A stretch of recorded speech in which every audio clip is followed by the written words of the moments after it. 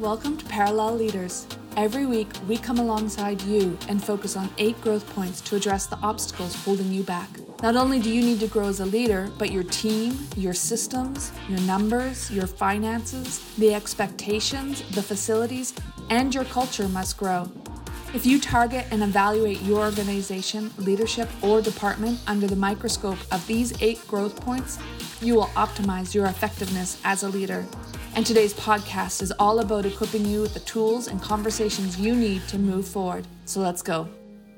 Hey everybody, it's Jen here. We're going to be talking today about how to develop personal resilience. So glad you're joining us for Team Day, guys. We are really excited to get into this teaching, so let's go.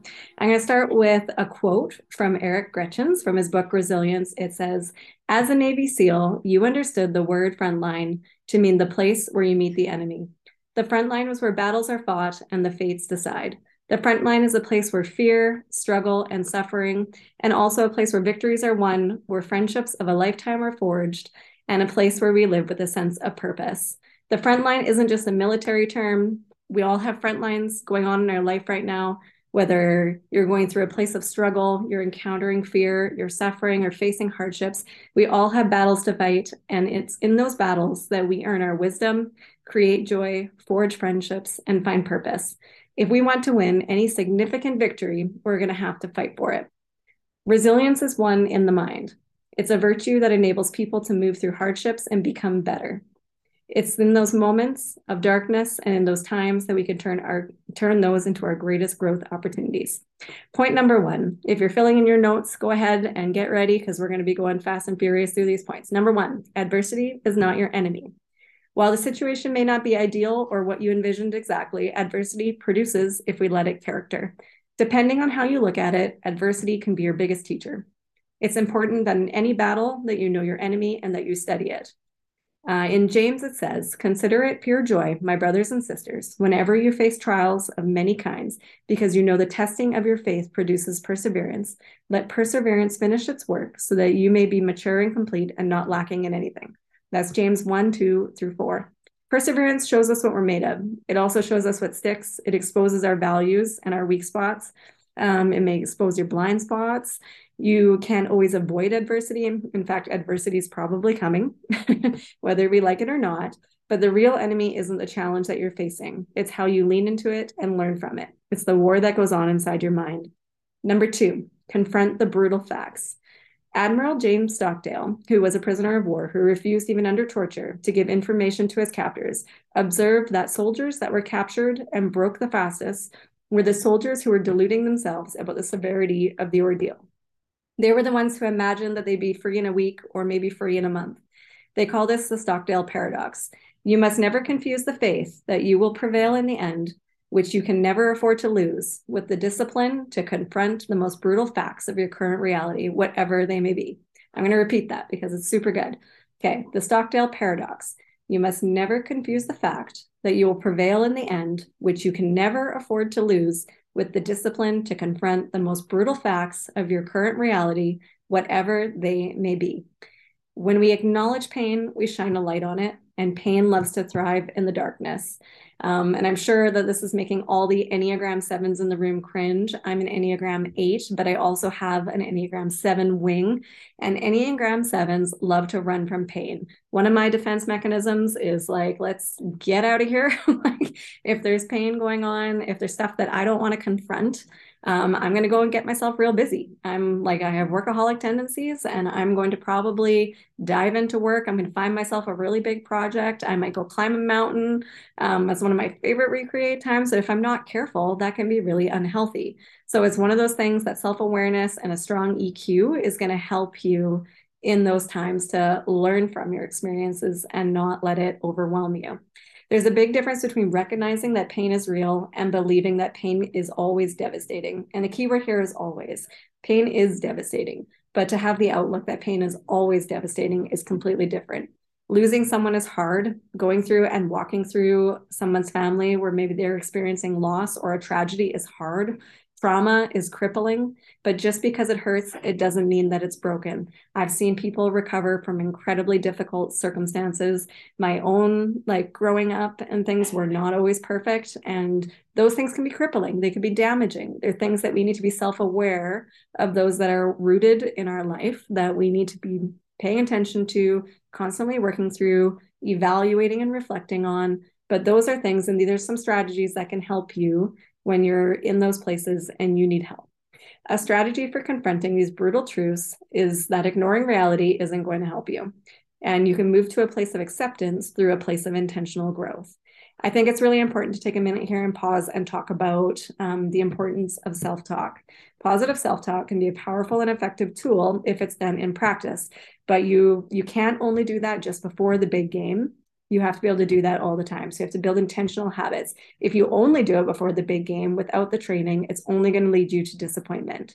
In Pastor Kelly's book, Mindcraft, he goes through a list of I am statements. This is a practical tool and resource that you can go to and reference and pull out I am statements that help you build yourself up from the inside. So one of the things that you can do from a biblical perspective, but also from a very intentional discipleship perspective, is to find those I am statements that you need to speak over your life and create that internal language and dialogue early so that you have that set in place. So when the storms do come, when the trials do come, the challenges come, you're already speaking that language. Your internal language is, no, I'm strong. No, I'm going to get through this. My family's going to get through this. We've got this. God's got this. God's got me. And that's the thought process that you need to be working through and intentionally build before there's a storm. It's so good if you can get these disciplines into your life early, because out of those habits, you build your character. First, you start with your internal language, and then you build a habit, and that builds who you are. So you want to be so intentional and precise about those things. So number 3, leading into that, is intentionality wins. We've talked a lot about intentionality, but Eric Erickson said in his book, to be resilient, to build a full and meaningful life of strength, wisdom, and joy is not easy, but it's also not complicated. We all can do it. To get there, it's not enough to want to, or to want to be resilient, or to think about being resilient. We have to choose to live a resilient life. And I'm going to pause and repeat that because it's so good. To be resilient, to build a full and meaningful life of strength, wisdom, and joy is not easy, but it's also not complicated. We all can do it. To get there, it's not enough to want to be resilient or to think about being resilient. We have to choose to live a resilient life. So we have to be intentional. We have to build resilience. We have to create and cultivate resilience. And resilience is endurance with direction. We can be intentional about how we build the habits that support a resilient life. Resilience is a virtue. And I love this part. And a virtue, according to the Greek philosophers, is translated to the word arete, which means excellence. So resilience and excellence are very closely tied. A virtue isn't something that we have, it's something that we practice, like getting better at running, art, running kids' church, doing worship, playing music, all those things. Like, it's something that we have to practice and put into practice. You aren't born with a virtue, you have to build it. And practice builds habits, which turns into your character. We become what we do if we do it often enough. We act with courage and we become courageous. We act with compassion and we become more compassionate. But it's not just as easy, and oversimplifying it as saying, if I put on shoes, I'm wearing shoes. But there's 3 important parts here to note. Number 1, you can develop resilience. Anybody can do it. You can do it. So don't let excuses disqualify you. You can build resilience into your life. Number 2, it's possible to build virtues, and it's possible to change your character. By doing that, it's possible to change the direction of your life. So this is super important. This is super key. It's your direction, not your intention, that determines your destination. It's something that Pastor Kelly always says. This is something you can intentionally start to steer where you're going by building proper habits. Number 3, you can't borrow or buy resilience. You have to do the hard work of building resilience in your life. There's a quote that I absolutely love called, "We don't rise to the expectation, but we fall to our level of training." Those habits, when we hit hard times, are the things that we're going to fall down, and we're going to land at the level of our training. So what you know how to do and what's built into you is going to be how you operate in those seasons. So make sure that you're intentionally building so that when that storm comes, when that trial comes, you are going to fall into a place where, one, you're peaceful, and two, you're not going to be rocked. You're not going to be the house that's built on the sand. You're actually going to withstand the storm that you're facing. Number 4, embrace disruption. So disruption gets a bad rap. And I'm going to talk a little bit about my personal story in this one. I love disruption. I'm an Enneagram 8, also with the wing 7. We really like to do challenging and hard things. And pain and challenge is difficult, right? It's something hard that we go through, and how you process that is really important. As an 8, we like to look at challenges through the lens of we're excited about challenges. But so last year I went through a bit of a health crisis, and I had to reset a lot of my habits, a lot of my day-to-day activities, everything from what I was eating to my bedtime routines, to how our family operates, how we plan for the weekend, how we structure our day. Am I eating 3 meals a day? I was having some health issues, and I've always had eczema and inflammation, but it had kind of gotten out of control. It was this place where my face was swollen all the time. I couldn't manage it even with steroids and drugs. And I went to a health practitioner, and she was like, you know what, like this, we can probably give you more things to fix this medically, but what's actually going to help you the most is if we reset your rhythms. And we're learning a lot about rhythms right now. We're learning a lot about Sabbath right now in our church. And I'm really thankful that this disruption happened in my life. It was life-changing and altering for us. And I had to do the hard work of changing all those systems and all those habits, and be super intentional about everything, like meals, my bedtime, and making sure we're getting proper sleep and all those things, and put those building blocks in place so that I could be healthy today and healthy for the long run. And pain and challenges, when it hits you, it's kind of like it's hitting a moving target. You're always growing, and you're always on your way somewhere. Your objective is to use what hit you to change your trajectory in a positive direction. Let me say that again. When a pain or challenge hits you, it's a moving target. You are always growing, and you're always on your way somewhere. Your objective is to use what hit you to change your trajectory in a positive direction. So you can look at challenges 2 ways. You can look at it as disruptive, and it's thrown you off track, or you can use it to actually propel you and move you forward. In 2020 with My City Care, this was a big thing for us. So we were running our regular programs. 2020 hit, and you're looking at the options of closing down, working with more restrictions, changing mandates. And our job was to serve people. Our job was to keep our doors open, keep helping and serving our community, keep being the church, because the church isn't shut down during COVID. This is one of our greatest opportunities and leverage points that we possibly could have. So we pivoted. Like every week was like a different pivot that we had to do. But because of that, we're set up for the success that we have today, because we were able to embrace the disruption, move forward with the challenges, and reposition ourselves for what was coming. And that's not easy. We have different personality types on our teams who are, I would say, some of them work with a more fixed mindset, some of them work with a growth mindset, but people struggle with disruption differently. And so know the people on your team, know the personality types, help them work through disruption. If you're going through something and you need someone to help speak into your situation, don't be afraid to reach out for help or to ask someone, because everybody's going through their own journey. Everyone's processing change differently. But this is something, I think, if you can embrace disruption for what it is, it might not have been something that you wanted, but maybe this is a learning opportunity for you if you were to look at it that way. All right, number 5, purpose is your anchor. Being resilient starts with a choice. You are responsible for what happens to you. And a lot of us are familiar with Simon Sinek's Start With Why. We've taught that lots through our leadership teams. We're familiar with it. What's your why? What's your personal why? Everybody has a personal why, whether it's your testimony, unsaved loved ones, or something that you had to overcome in your lifetime. The choice is that you can let the pain and disappointment consume you, or you can find strength in your pain and serve a purpose higher than yourself. We like to say here that you serve a vision bigger than yourself, that you're a part of an organization, we're a part of a team, we are a part of what God's doing on this earth. And so what you're doing is so much bigger than just you. Simon Sinek says in Start With Why, working hard for something we do not care about is called stress. How many people can relate to that? Working hard for something that we love is called passion. There's a lot of times where I know for myself, I don't feel stressed. And I would say this to Pastors Joy Lynn and Pastor Kelly all the time is I don't feel stressed because I'm just super passionate about what we do. But sometimes your body reads that differently. And sometimes your body's like, well, actually, you do need to slow down. But there's a difference when you're working on a passion project versus something that is just causing you stress and anxiety. But you do need to find out your personal why. You need to know why you're doing it for you. I have unsaved loved ones. I have family members who aren't involved in church. They don't even know really what this whole thing is all about. And we just try to constantly create space and safety for them to have conversations about that.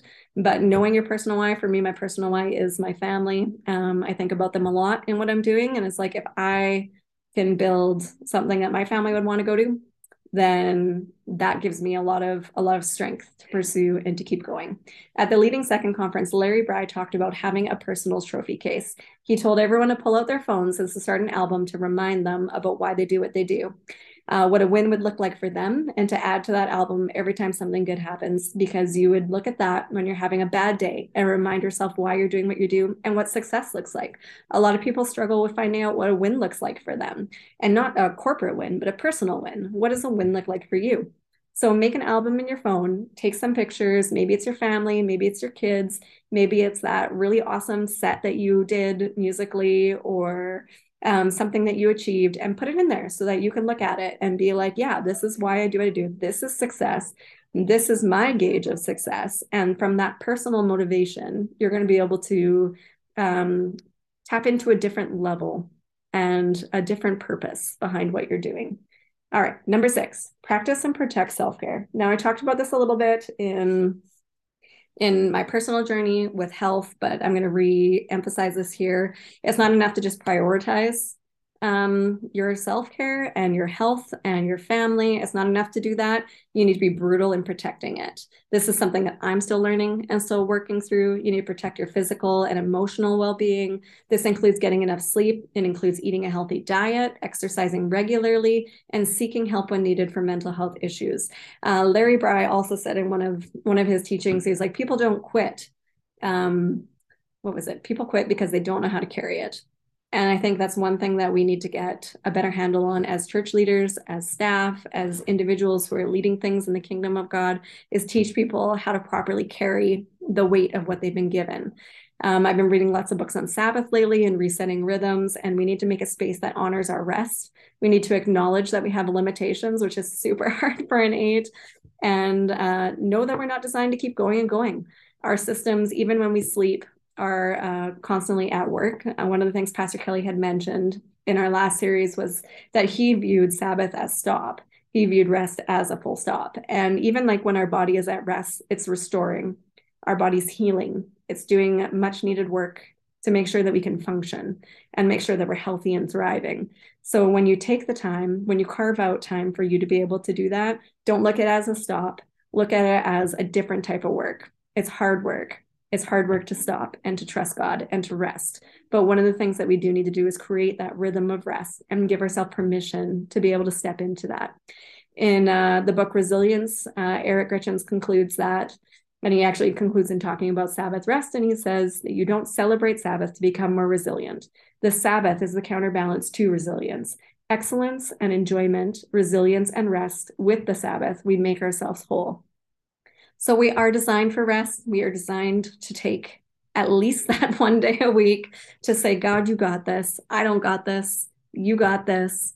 And to take that work and that time to restore what needs to be restored. And sometimes when you start doing it, it doesn't feel like you're doing a whole lot. You're gonna have to work through the antsiness, the frustration, the lack of doing something. I struggle with like the idea of being lazy. My self-talk sounds a lot like, oh man, you better get off that couch and go and do something. Like that garage isn't going to clean itself. And so I'm sure some of you guys can relate to that, where it's like our internal self-talk sometimes sabotages the very work that God's trying to do in our life.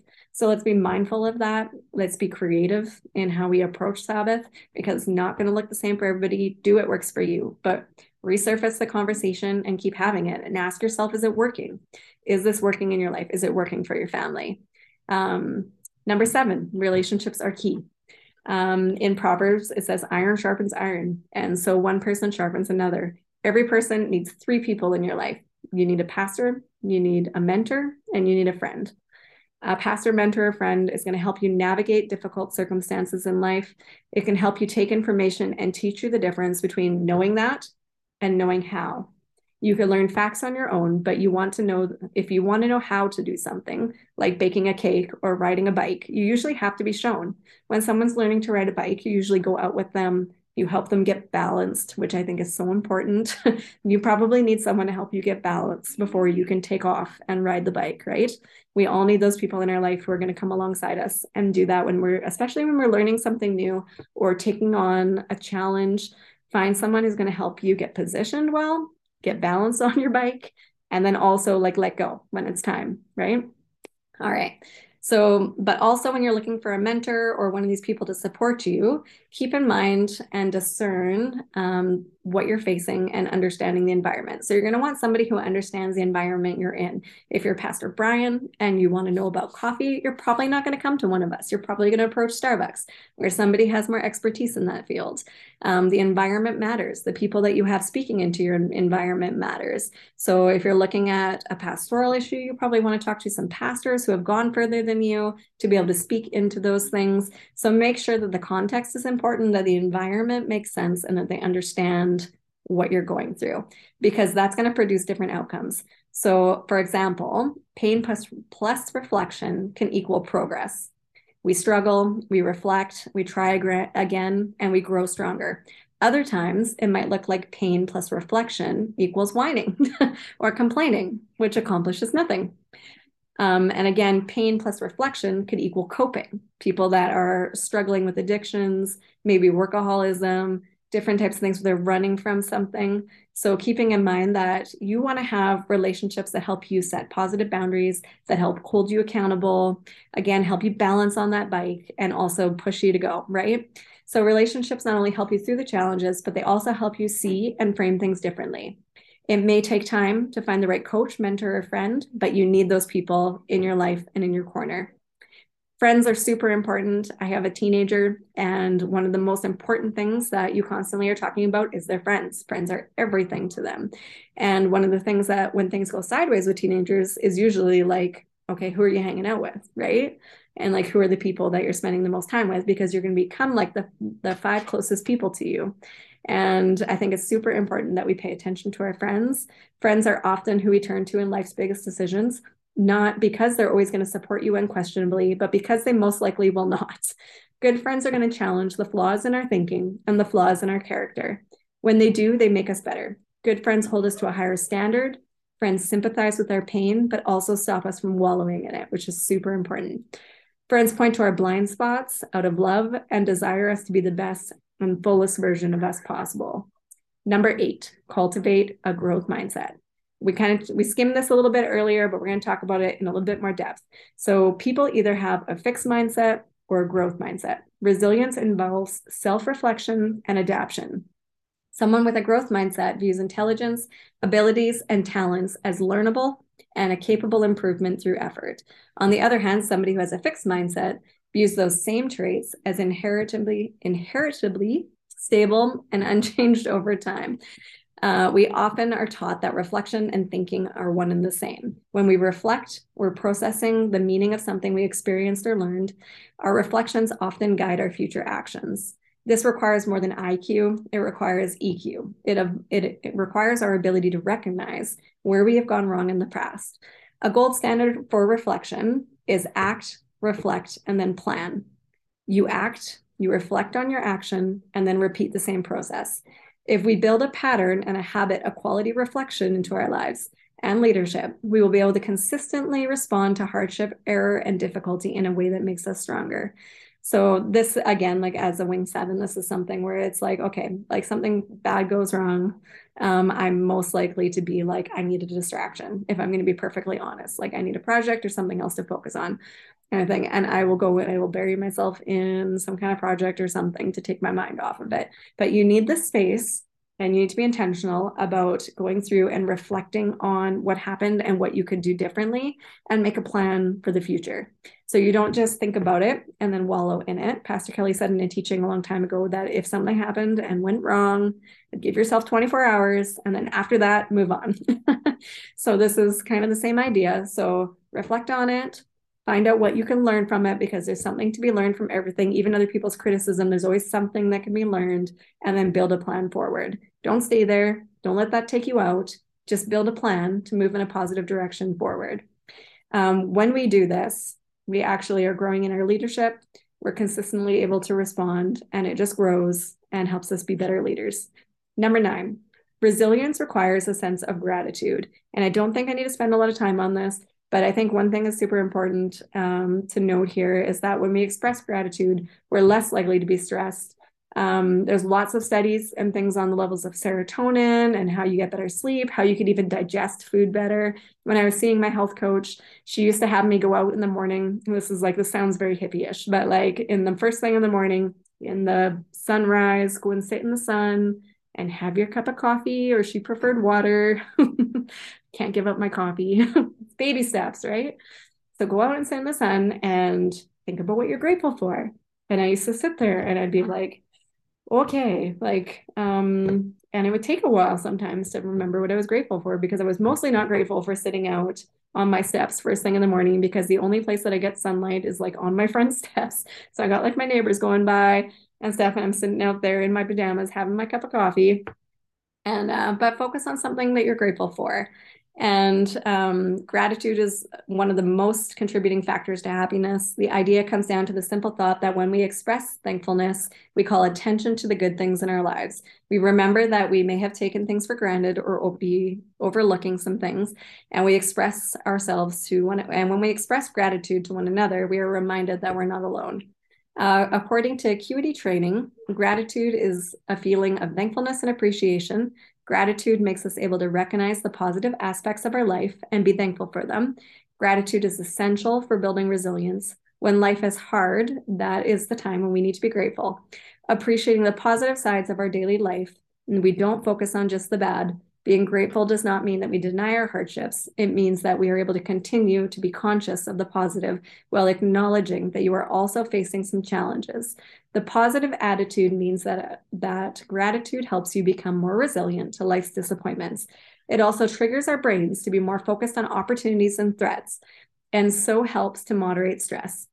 Interestingly, having gratitude is helpful, but expressing gratitude out loud is even more beneficial. So when you are having a bad day, take some time, maybe tell someone else you're thankful for them, reflect on those things. Maybe it's a meal, maybe you're having a hard time thinking of something, but even just being thankful for the air that we're breathing, for the sunshine outside, simple things. We saw a guest speaker recently, and she had said that her whole thing was on joy and cultivating joy in your life.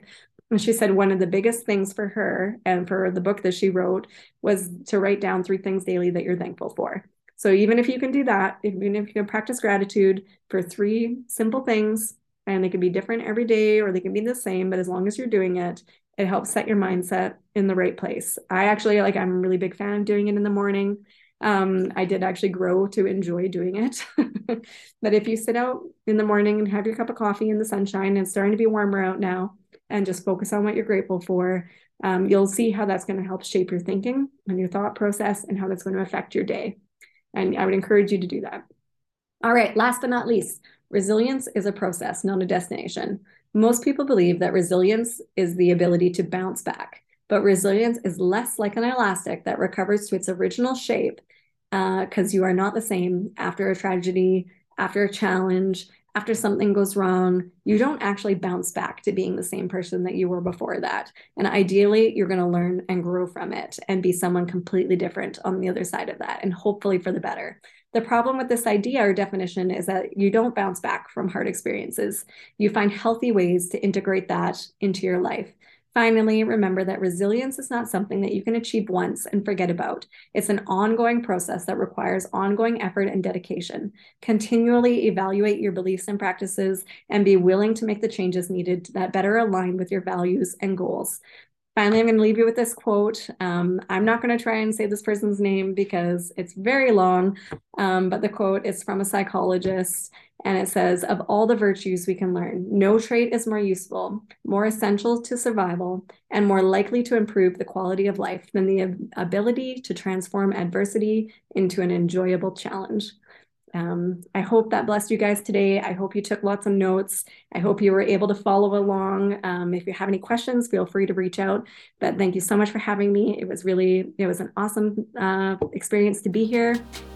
Thank you for listening to the Parallel Leaders podcast. If you're looking for additional resources, tools, and conversations to move your organization forward and capture the hearts of your community, check out parallelleaders.com. And make sure to subscribe to receive each new episode as it's released. And don't forget to follow us on Facebook and Instagram at Parallel Leaders. We'll see you next time.